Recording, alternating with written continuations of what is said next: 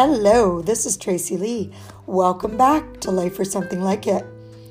One of my favorite things that I do is volunteering with Boys and Girls Club. And I absolutely adore all their little faces, the love, the laughter, the beautiful chaos that is our club. So I volunteer with the age 6 to 12-year-olds and over at Victor Major School in St. Vital. It is by far the best volunteer experience I've ever had. I started there about coming up 3 years ago, and I don't know what it was. I knew very quickly that it was the right place for me. I love the quote, "Be the change you want to see in the world." It speaks to the fact that we as individuals, even in the smallest ways, can make a difference. Doesn't have to be something huge, doesn't have to be a huge undertaking, but just little steps that we take can make a difference for people. I have a little picture in a frame on my desk, and it says, 100 years from now, it won't matter what my bank account was, the kind of house I lived in, or the type of car I drove, but the world may be different because I was important in the life of a child. And I've had that picture for, probably, it's got to be coming up 15, 20 years. And I thought of it more as being a parent, but I realized that it applies in so many ways in our life. What I love the most about Boys and Girls Club is the variety of the kids that are there. There's kids from all over the world. A lot of them are coming over to Canada from war-torn or under or impoverished countries with their families, just coming to Canada to start a new life.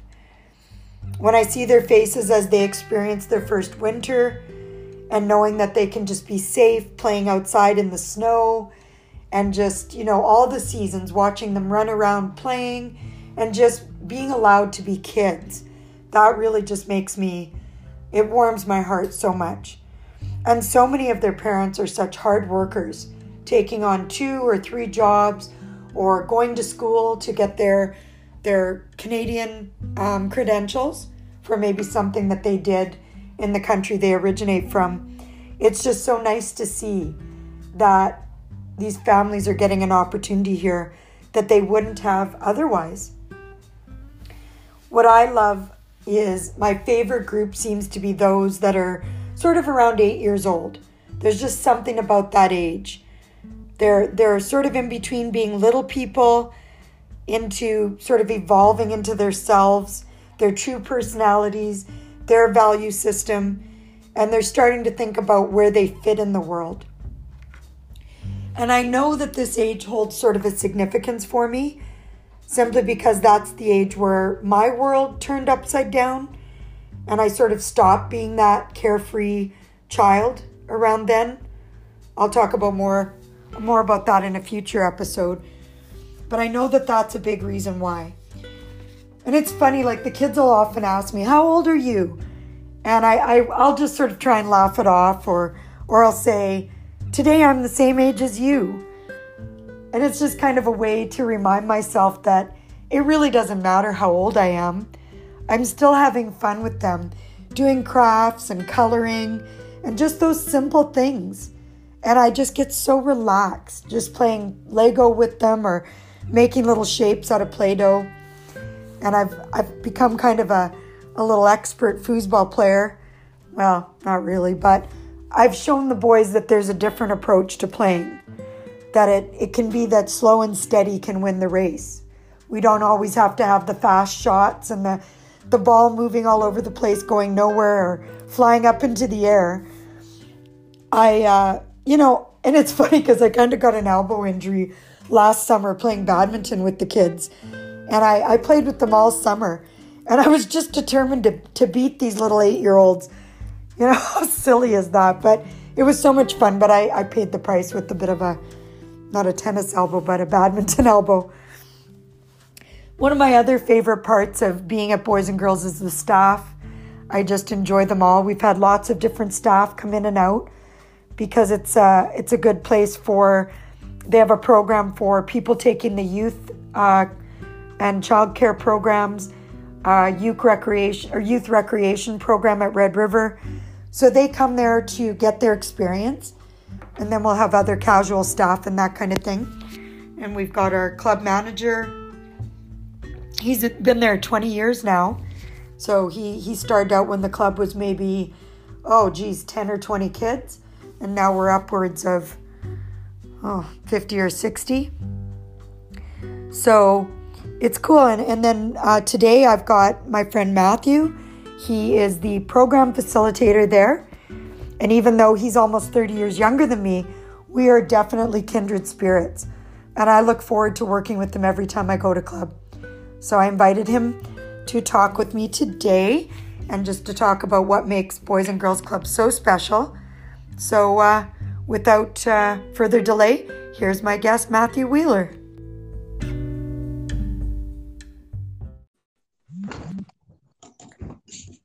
Hello. Hi, Matthew. Hi, how are you? I'm good. Thanks for agreeing to talk with me today. Considering it was your suggestion that I should start a podcast, I think it's only fair that you have to do this with me.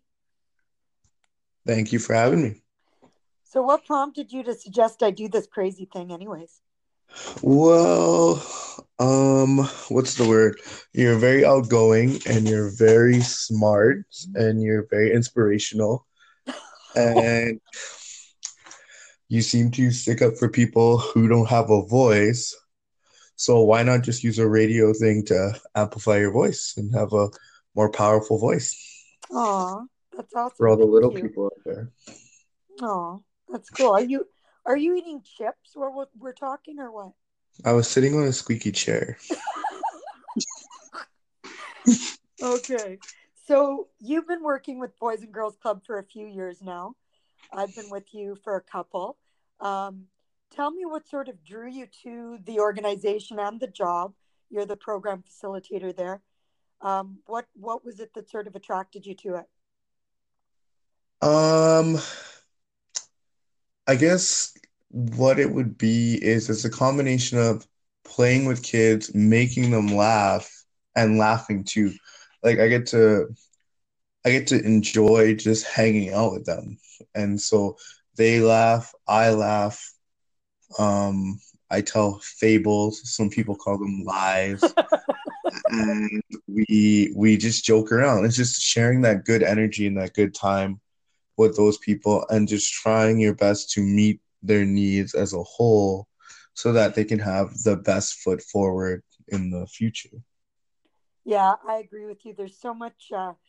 If we can help them in any small way, that's wonderful. But what we get out of it is that ability to kind of be kids again. And the title of this podcast is Kids at Heart, which I think that sort of allows us that opportunity to go back to that place of just a simple, fun time, like you said, laughter, making them forget anything that might be stressful in their life.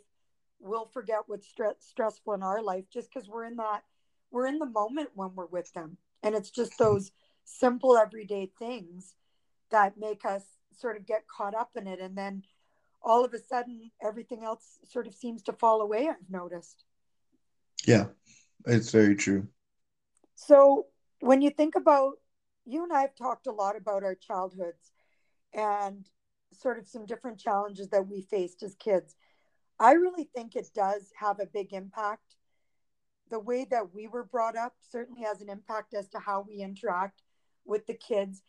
How do you think that maybe brings a different experience and value to our interaction with kids? I think like it comes down to quality of care. Like there's a lot to be said about people who go through the motions with kids and don't pick up on things like, oh, you're sad when I speak to you like this, or you're having trouble handling when people make fun of you. You don't have proper coping skills. And it's being able to see what this person's needed. And then when I was their age, what did I need? What did I wish someone had said to me?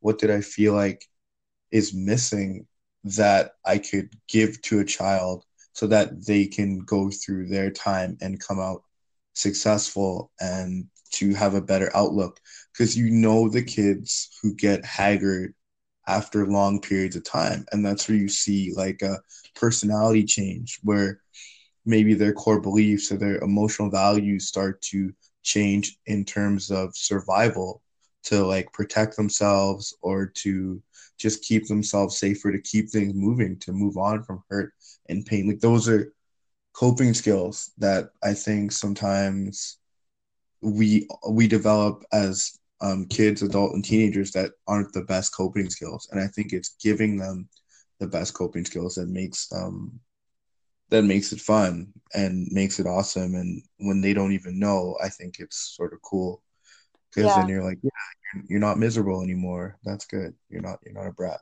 We can Well, continue on. that's so true because, I remember often being called a brat when I was a kid, or unfortunately, my mom would say things like, you were a little bitch, bluntly. And I often would, in the heat of the moment as an adult, I would say to my mom, yeah, I was a kid. You were an adult. I was reacting to my situation. I was sad. I was angry. I felt lonely. I didn't fit in. I didn't feel safe at home. I didn't feel safe at school. And so, what I love is if I can make, even for whatever, how long am I there? A couple of hours. Even if for a couple of hours, that one or two or four of those kids can feel safe and feel that, just knowing that they're validated, they're seen, that they're Mm-hmm. they're accepted for exactly who they are. That to me is where I can kind of get that value. It's like what you said earlier of um, that it's an empathy for them, right? And to just be able to put ourselves back there, whatever it was we felt. And did you have that a lot, like growing up, where, like, what was it like for you? Did you have a good sense of community when you were a kid? Did you have a good group of friends, family? Like, how was sort of your growing up in terms of that, mostly that fitting in piece? How was that for you? No, like I didn't have a good sense of community. Being from a first generation Canadian, and then my parents are immigrants. My parents do have done, or my mom has done a lot of things to sort of protect us in terms of assimilation. So she's sort of made it so like she would say things like, "Well, you're not Jamaican, you're Canadian." Right? To let you know that, I want you to try your best to fit in here, right? So that you can get the best opportunities you can in life. And that leaves you with a bit of, I don't know where I belong. I don't know who really I am as a person. So there's a lot of, I call it a cultural disconnect, because I call Canada the world's biggest like hotel, right? Where people are just coming in and then they're leaving. Like you're not really here. I feel like people aren't really here to stay. A lot of cultures come here to do better for their lives, but if they had it up to them, I don't think anybody would live where it could be -40 in February, because that's crazy talk, right? Um, I've often wondered that. Yeah, for sure. right. But in terms of making friends, I've always been able to make friends, but that might also be like a survival mechanism or a safety mechanism, right? Instead of like something that I actually like to do. I just happen to be good at it because looking for the empathy in myself, I'm like, okay, well, what would I like to hear? What's something nice someone would say to me that I'd really like, right? Like sort of like Robin Williams, right? Yes. Like just being sort of in pain, but like having fun at the same time. And that's sort of what it's like. Like I have tons of friends, but you gotta listen more through all the jokes to see who I really am, and that translates over to the kids, because through all the jokes they're able to see, okay, Matthew's trying to teach me something here, but he's putting it in joke form so that I remember it. So it's a lot of things like that, and a lot of funny moments. That's so interesting what you say about making friends and all that being a bit of a survival mechanism. I think that I've often done that as well. And it's interesting because people will often say, oh, you're so outgoing, you're so confident, you're so this, you're so that. But meanwhile, inside, I've always had that thing of, I just want people to like me. I just want Hmm. people to accept me. And then I guess as I've gotten older, I've become a little bit more realistic in reminding myself that I'm not going to like everybody. So why should I expect everybody to like me? And Hmm. not everybody, I'm not everybody's cup of tea, and that's okay. But it's interesting how, like, I found with you from the first time we met, it's almost like it was an instant connection. And I wonder sometimes if, I don't want to call us broken, but people that kind of have scars and bumps and things like that, I wonder if we do just gravitate to each other without even knowing why, until we learn more about each other, and then we realize, oh, I see a kindred spirit in this person. Yeah. You find that to be true? Yeah. Yeah, very much so. I always say, I always call you like the red Mr. Miyagi.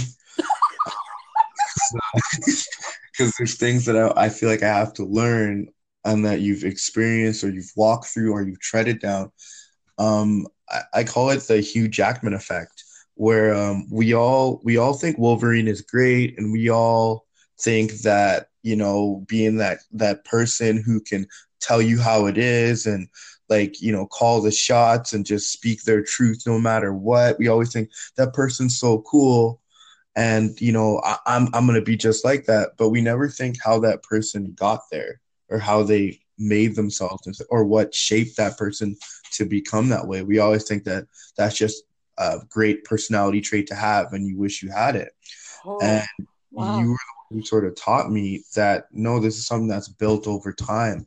This is a bunch of bumps and bruises and scrapes, and then I think I know the road, right? So Mm. it's pretty neat because we've been in instances where we need some leadership and no one's doing it, and then Tracy will come out here and say what needs to be said or establish what needs to be established or like handle a crisis that needs to be handled, and I'm just like, lesson learned. Okay, great job, great job. Oh my God. That that just surprises me, because I mean, I guess that's, like you said earlier, that survival thing. My way of surviving is, okay, there's a problem, I've got to solve it. And I've been like that since I was little. I Mhm. think simply because there were so many problems, I Yeah. was always that need of, oh, I've got to figure out a way to fix this mess right now. It's a blessing and a curse. I'd rather be this way than not, but Yeah. it can be hard, because I'm like, if I'm standing up for the underdog, why isn't everybody else? Or Yeah. why am I the only one who has the courage to speak up? And I Yeah. have to remember that at this stage of my life, I have a lot less to lose than someone like yourself who's in their 20s, building their career, building their life, learning about themselves. So I have to often say, okay, first of all, has anyone asked me to be the voice of this particular group of people? Most Mhm. times not. And I just spout off. But if it's me setting my boundaries and protecting myself, I'll do it, because someone has to. If I didn't have good boundaries as a kid or as a young adult, and so now if somebody pushes me, I very quickly need to put up the hand. Yeah. Look, stop. And particularly in a place like Boys and Girls Club, where we have those values that we expect the kids to live by. So respect and making sure we're safe and teamwork and all those things. That's always going to be my thing, is we've got to live by that kind of in our everyday lives, whether it's there in our jobs, whatever our job may be. Mhm. So, but it's tough. It's tough sometimes, because, like, Sean will often say to me, oh my God, Tracy, like, you're always fighting for the underdog. Don't you get exhausted? Don't you get sad? Don't. I'm like, yeah, but like I said, I'd rather be this way than not. And Yeah. if I help anybody along the way, then that's where I get my worth, I guess, is Hmm. that just doing that. And we have such a variety of kids at Boys and Girls, like from all walks of life, all nationalities, all different home situations. Some of them enjoy you, some of them enjoy me, or both of us. Sometimes they'll look at us like, what? But as long as we can have, like you said, that impact and know that we've added some kind of value to their lives, I Yes. think then we've done a good thing. And I mean, if you look at it, what do you think that we're giving to them that maybe like will sort of guide them in their later life? Like, I don't know, were you part of Boys and Girls when you were a little boy or no? No, no, not at all. I played a lot of community basketball, but I think what we give them is, I think we it's like Inspector Gadget. Like I think we like a Swiss Army knife. We fill in a lot of their needs that aren't being met. I think every kid can come out and have one need sort of addressed.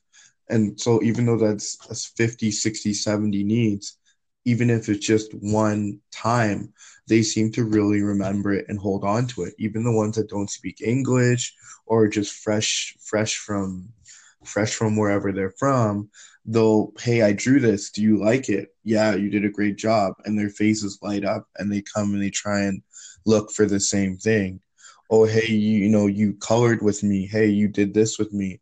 Hey, can you do this with me? Hey, do you want to be my partner for this? Like a good example is the foosball table. You turned this foosball table, which was like this tornado, into sort of a this central hub for kids who now they want you on their team when they were ruthless before. They didn't want anybody and they just wanted to win, and they really liked having you there, and they'd call for you and they really let you know that, hey, you're important to this, and it's because you make me feel this way when you're here. And that's a lot of kids, because that's, I don't know, you take like a third of the kids just to play foosball. So that's pretty, to me, that's pretty amazing. And it's just meeting those needs each and every day in each and every way. And I think we take out the time to deal with small emotional issues that get swept over when they're in school. Because I Yeah. can take kids in the hallway and be like, hey, what's really going on? What's wrong?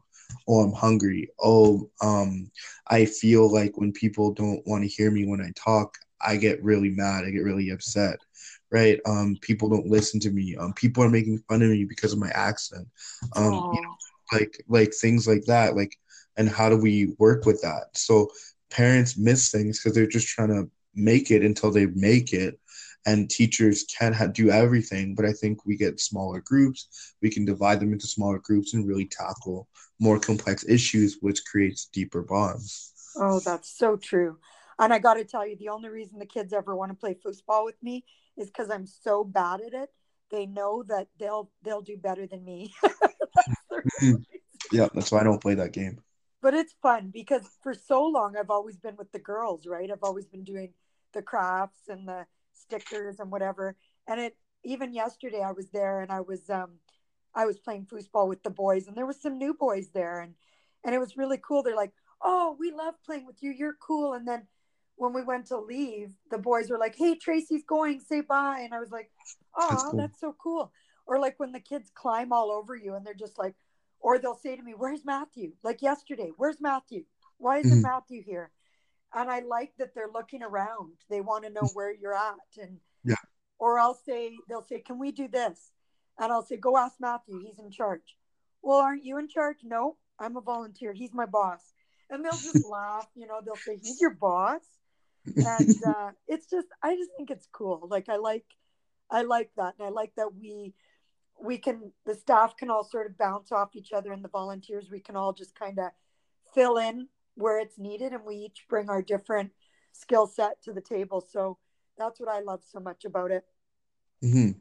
Do you sort of see yourself continuing on this path in some way when you think of your longer term career? Do you want to keep helping young people find their potential and help them out in life? Do you think that's something that would be a good rewarding thing for you? Yeah, yeah, 1,000%. When I look at my career, I look at a lot of things that either I wanted to do or I let fear stop me do, or indecision or doubt, or just any of these walls and barriers that kids don't really know that they have. Like when I had coached the girls flag football team, they they had a lot of like, well, I don't want his people to see me run.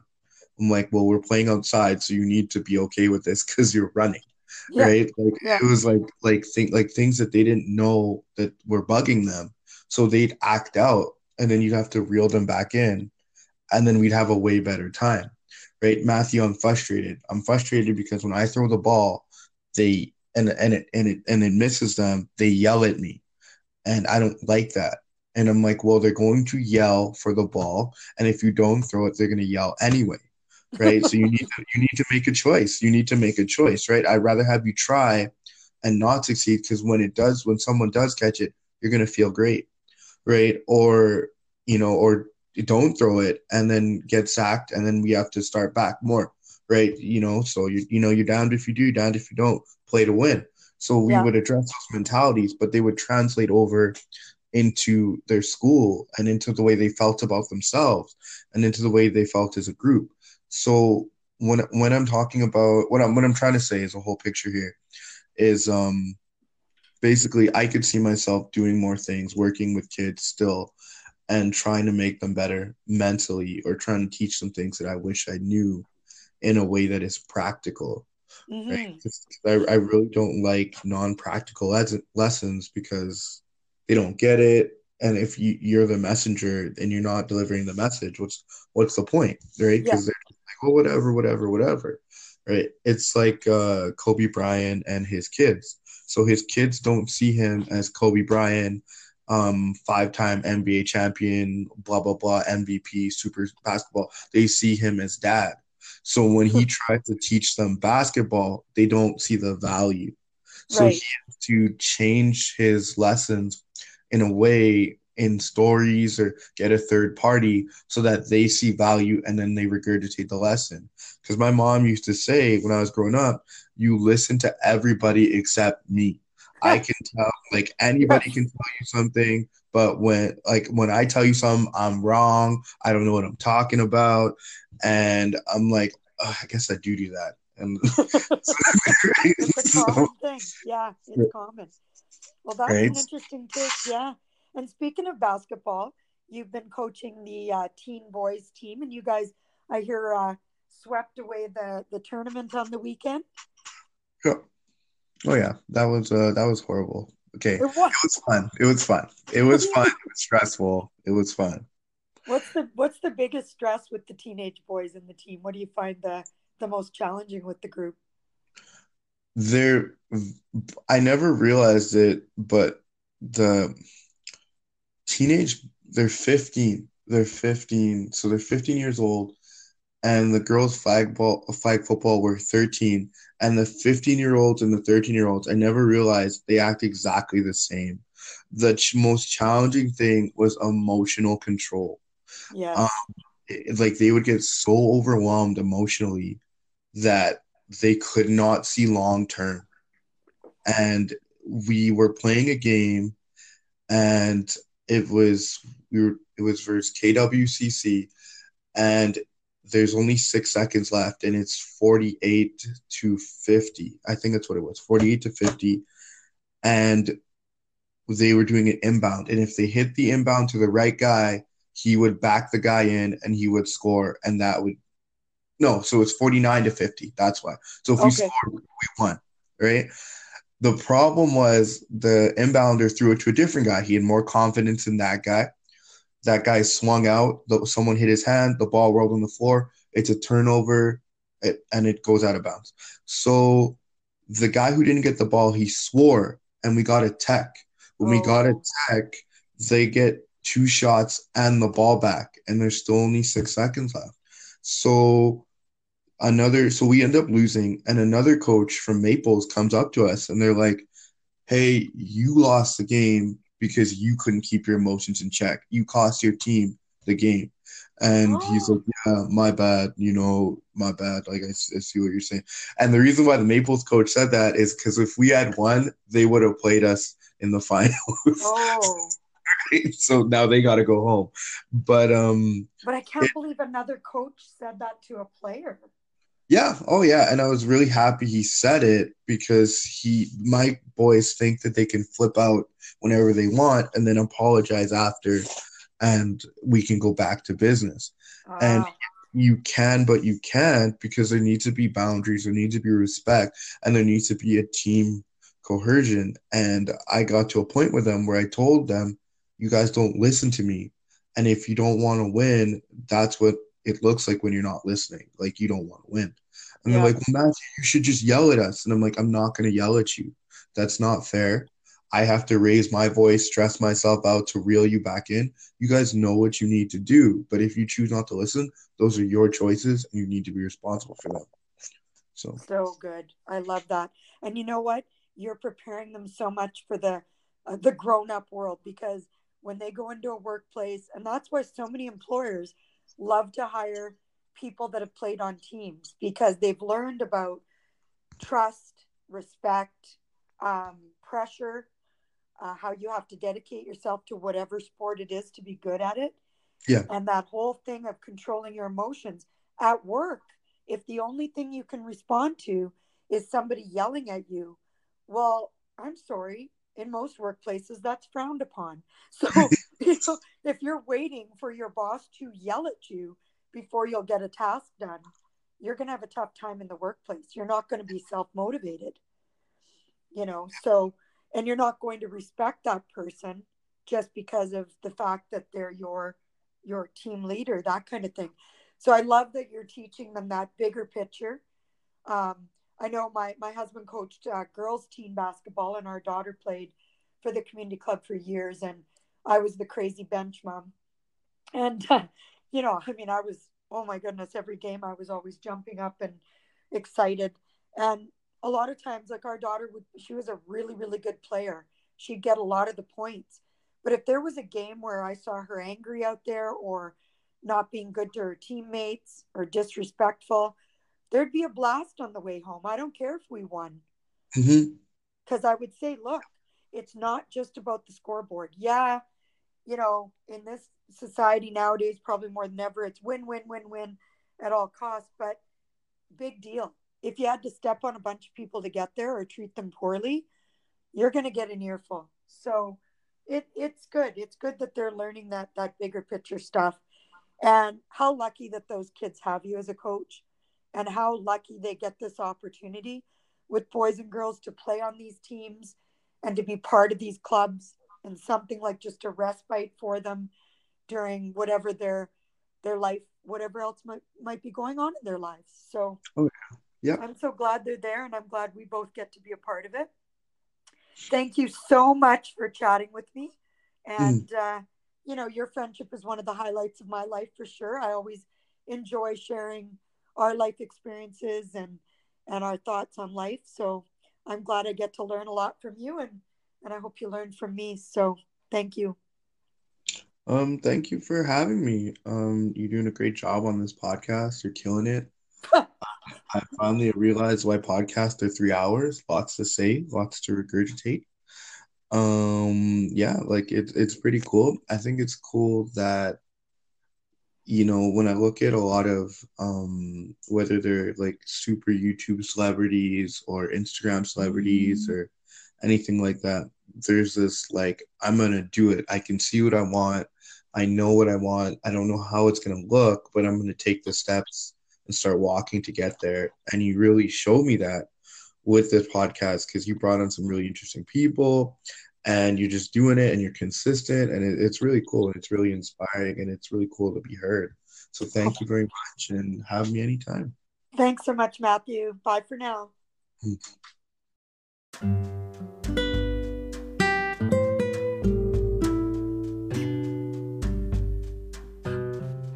I love that guy.